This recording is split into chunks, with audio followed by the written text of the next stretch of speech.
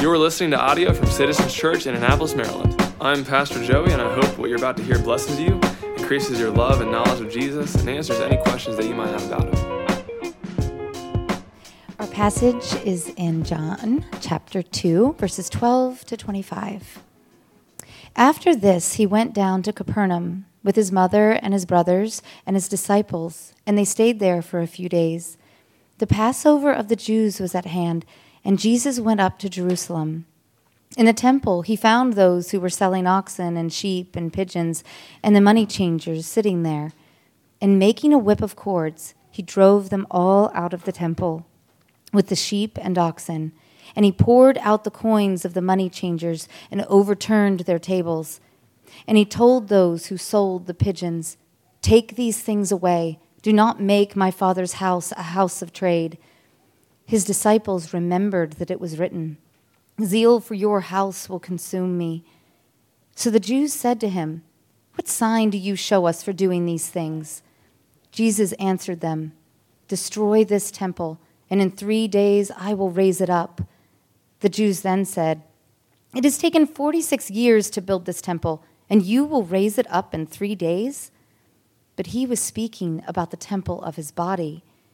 When therefore he was raised from the dead, his disciples remembered that he had said this, and they believed the scripture and the word that Jesus had spoken. Now when he was in Jerusalem at the Passover feast, many believed in his name when they saw the signs that he was doing. But Jesus, on his part, did not entrust himself to them, because he knew all people and needed no one to bear witness about man, for he himself knew what was in man. You may be seated. Thank you, Don. Well, good morning, everybody, and Merry Christmas. Thanks for being here on Christmas morning and enduring the very frigid cold to gather with us. So we've been preaching through John's Gospel on Sunday mornings, and so we come to a passage today that's just the next one up. And I know it's Christmas, and this passage isn't typically a Christmas sermon, but I'm going to try to make a Christmas spin on it by saying this. This passage summarizes and really teaches us the reason why Jesus came, the reason why he was sent, and it's this. You ready? To save us from ourselves. Jesus came to save us primarily from our own selves. So let's start by seeing what Jesus wants from us, then what we typically want from him, and then how he responds to us. All right, so this story, Don just read it. You know what the story is. Jesus makes this whip, clears the temple, overturns the tables with the money on it. He is outraged in this scene, and obviously the activity in this temple, it's intense. And when you really think about it, he makes a whip. He drives out all the animals. He goes to each table and flips them over. That's a deliberative, long process. It would be very obvious. It would be very dramatic. It would be seen and observable. Like, this isn't subtle. This is very, very in your face.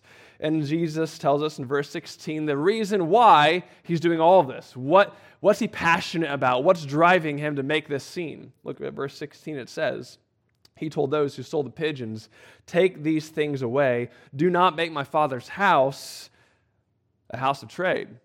Now, I looked into this a little bit, did some historical studies, and the problem here is not that there's money-changing tables. The problem here is not that there's animals being sold to people as they come into the temple to worship. That's very typical. In fact, that would be necessary and beneficial for everybody coming from all their different places around the region to come and worship in the temple and pay their temple tax and all these kinds of things. The problem is not the animals and the money changers, really. The problem is where they're located. They have set up their booths, and they have set up their stations where?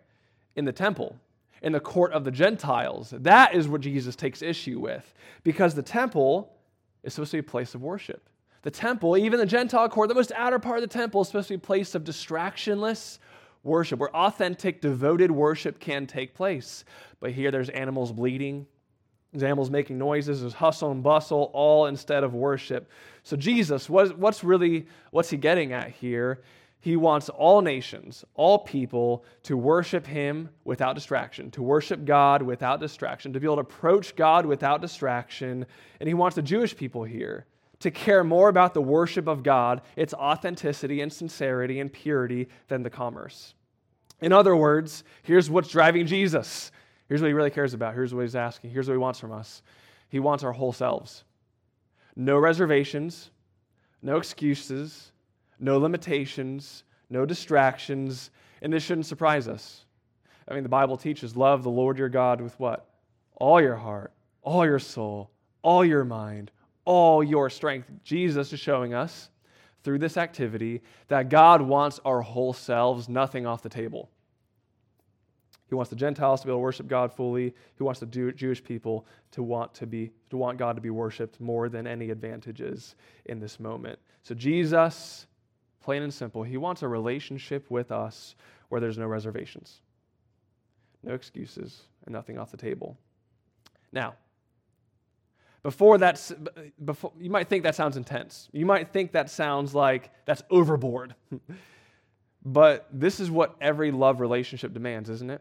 I mean, think about it. When two people get together and they like each other and they begin dating and they head into marriage, they get engaged and they become married, the trajectory of that relationship, right? It intensifies. It intensifies in its commitment.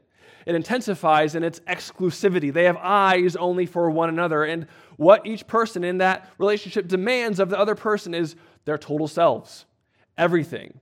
It intensifies over the course of the relationship until it's crystal clear moment, the climax of the whole process, which is that covenant they make with one another as they stand together on their wedding day. Every relationship wants this. This is what our hearts demand and nothing less. Why is that? Why is that the trajectory of every relationship? And think about it. If one person in that relationship is not giving that full transparency, full accessibility, total self given to the other person, if one of those people isn't doing that, then there's pain, and then there's harm done, and there's lack of trust. A relationship cannot thrive unless the whole self is given. All of us know that. All of us want that. All of us demand that. Why is that? It's because God is a relational being. God wants a relationship that is completely open, completely exclusive, completely committed to Him.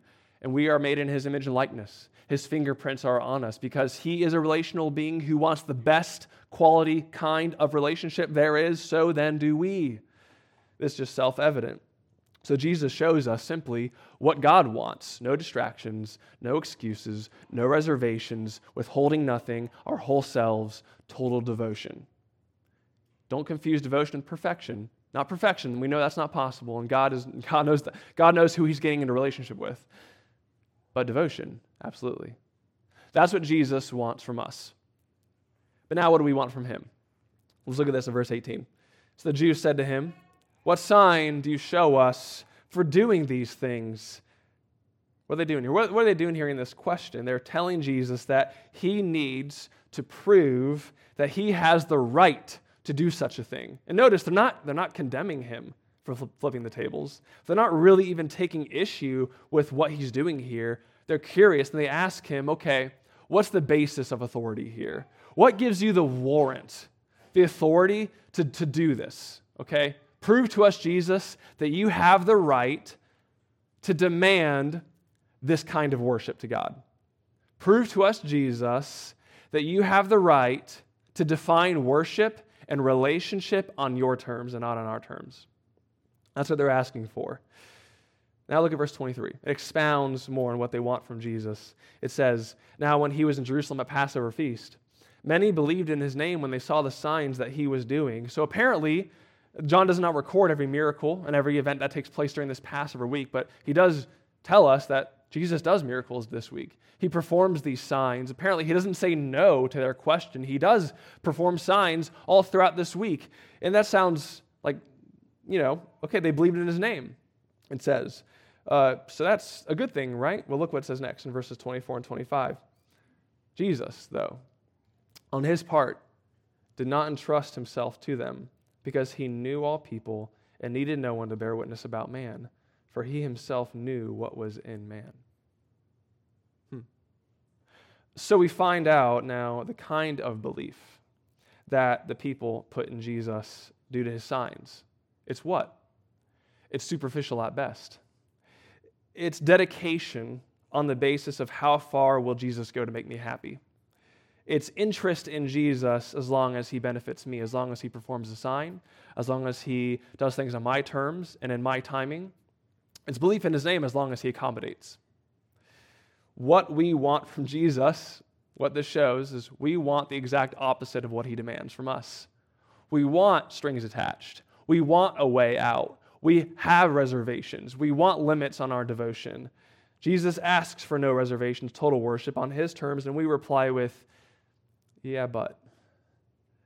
Jesus, I'll follow you and rejoice in you and love you if you give me success, if you give me a relationship, if you give me relief from suffering, if you agree with my politics, if there's no disappointments, and on we go. We have these terms in our worship, on our love relationship, on our devotion with Jesus. We want him to go to these selective measures if we're going to include him in our life, to the full measure that he wants. So, Jesus wants full devotion. We are not interested in that. Our terms, our measures, our limitations. So in this moment, John writes, here in this moment, during this week, Jesus did not entrust himself. But that's here in this moment, in this scene.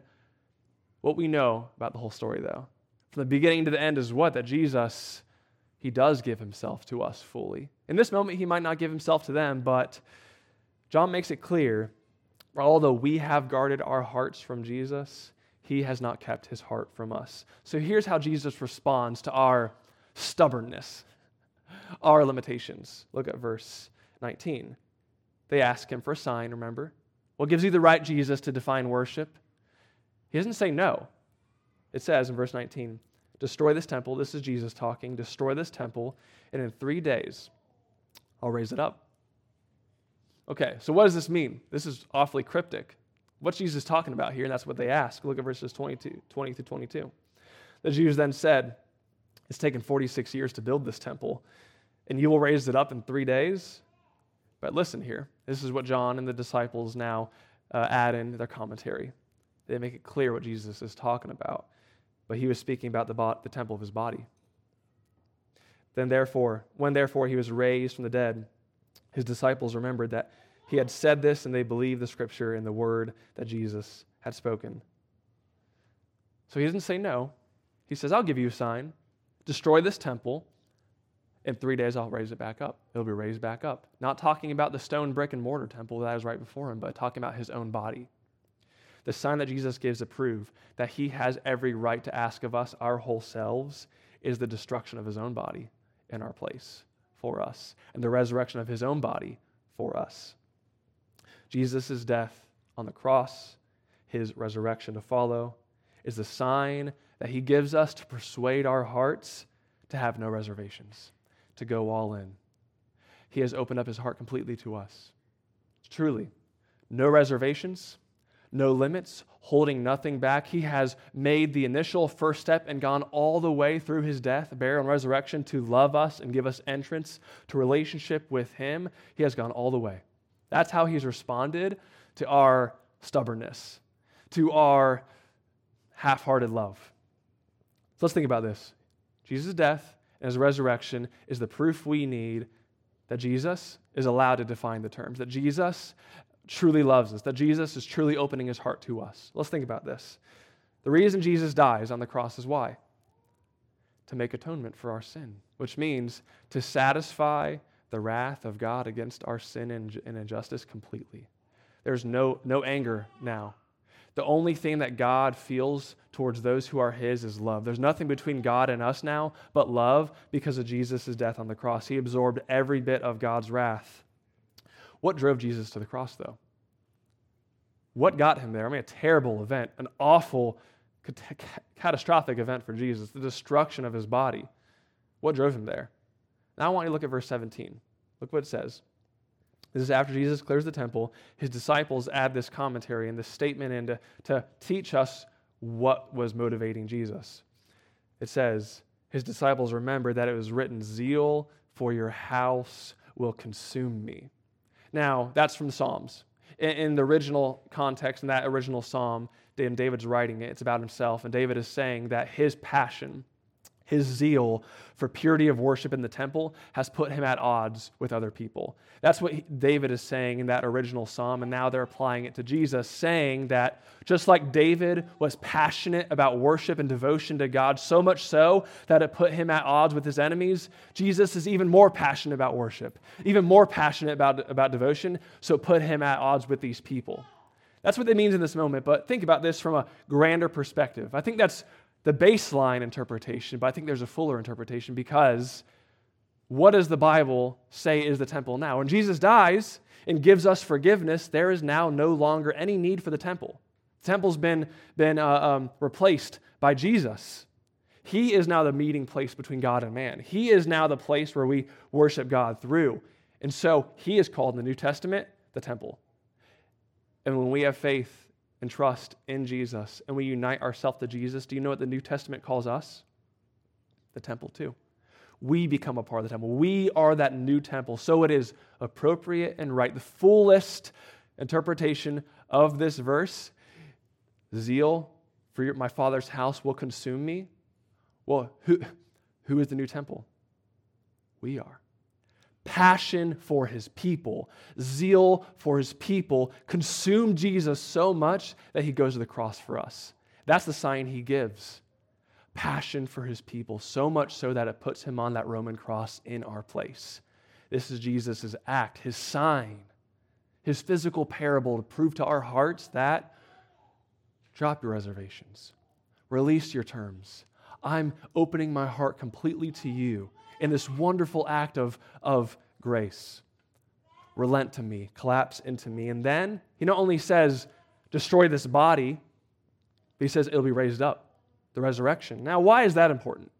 And here's why. Because when Jesus dies and resurrects,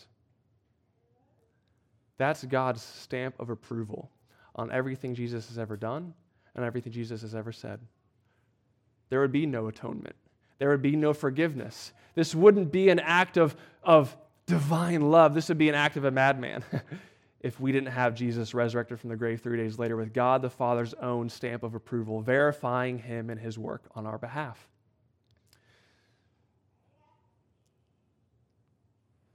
Now, you remember what every love relationship demands that I said at the beginning? What does every love relationship demand? Total and exclusive commitment and connection. No reservations. That is the best kind of relationship, the relationship that's going to thrive.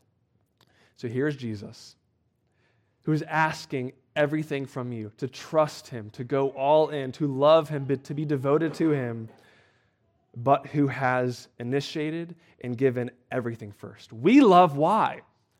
Because he first loved us. He has opened his heart completely to you. Our hearts demand a love relationship that is total connectivity. Jesus has completely opened his heart to you. And what makes this even more incredible, what makes this even scandalous, is that we were the ones who snubbed him. We were the ones who gave him the cold shoulder. We are the ones who say, one more sign, Jesus. One more bit of proof, Jesus. Just go a few more steps and then I'll be convinced and I'll go all in. Jesus has looked past all those excuses, all those attempts to be half-hearted, and he has opened his heart completely to each and every one of us by dying and resurrecting. Zeal for his house, his people consumes him. So that's why Jesus came, to save us from ourselves, to save us from our own terms, to save us from our own counterfeit worship, to give us his own heart. So look, if you're here and you're seeking, I'm glad you're here. But here's my recommendation to you. Don't put off the greatest love relationship that will ever exist. Don't put off the greatest love that has been made known to you. Don't put it off. Jesus died for you. He was resurrected so you can have confidence that it's all real and it's all legitimate. Receive Jesus and become the temple, the people that he died for. There's many kids here, young people here. If you're here with your parents, listen up to me now, okay? This is really important. This, whether or not you're going to love Jesus and be devoted to him and go all in, this is a decision that you must make. Your parents can't make it for you. It's not something that you're just culturally integrated into. You have to make the decision yourself that Jesus is going to be your Savior, that Jesus is going to be your love relationship that's going to sustain you through your whole entire life. And look, you're going to come across all kinds of relationships in your life. But your relationship with God, young people, listen, your relationship with God is the most important relationship in your whole entire life. And so, don't put off a good thing. Go all in. Now, if you're here, you're a believer, okay, which is most of you. Don't forget this one outstanding thing, that Jesus is consumed with zeal for you, that Jesus' heart is ignited with passion for you, so much so that he died for you while you were still his enemies. There is nothing that you can ever do that can take you out of God's love. There's nothing that you can ever do that can remove Jesus' love that he's placed on you. His heart is always open to you because that was never on the basis of your goodness or badness. That was always on the basis of Jesus' love decision to take that first step. We love because he first loved us. So the right response to this great love is not to treat it carelessly and to just assume it, presume it in a casual way, but to be also consumed by it, to be invited into the wonder and the awe of this outstanding love that he's given to you. The right response is to release your reservations and open now your heart to him. Worship and relationship on his own terms. Jesus has come to give us these things. And so friends, like I said last night, Christmas, it's one day a year that reminds us of what we can have for a lifetime. This sort of relationship with the one true God. He has made himself known through Jesus, and Jesus has gone all the way to show us that we can have that authentic love relationship with him. Let's pray. Father, thank you for sending Jesus, who was born of a virgin, so that we can know that this birth, this human, is unlike any other. Thank you for sending him to live a life in the human experience so he can be tempted and tried as we are, yet without sin, so that he can then transfer to us his blamelessness and righteousness so we can be completely forgiven and dressed in his righteousness, standing before you, God, a holy Father, acknowledged as righteous, acknowledged as perfect, even though we're not. And we can always come before you, God, not confidence in ourselves and our own doing, but confidence in Christ and in his doing. We pray, God, that this would be a day and a lifetime of worship to you on your terms. In your name we pray, amen. For more information about Citizens Church, please go to citizensannapolis.com.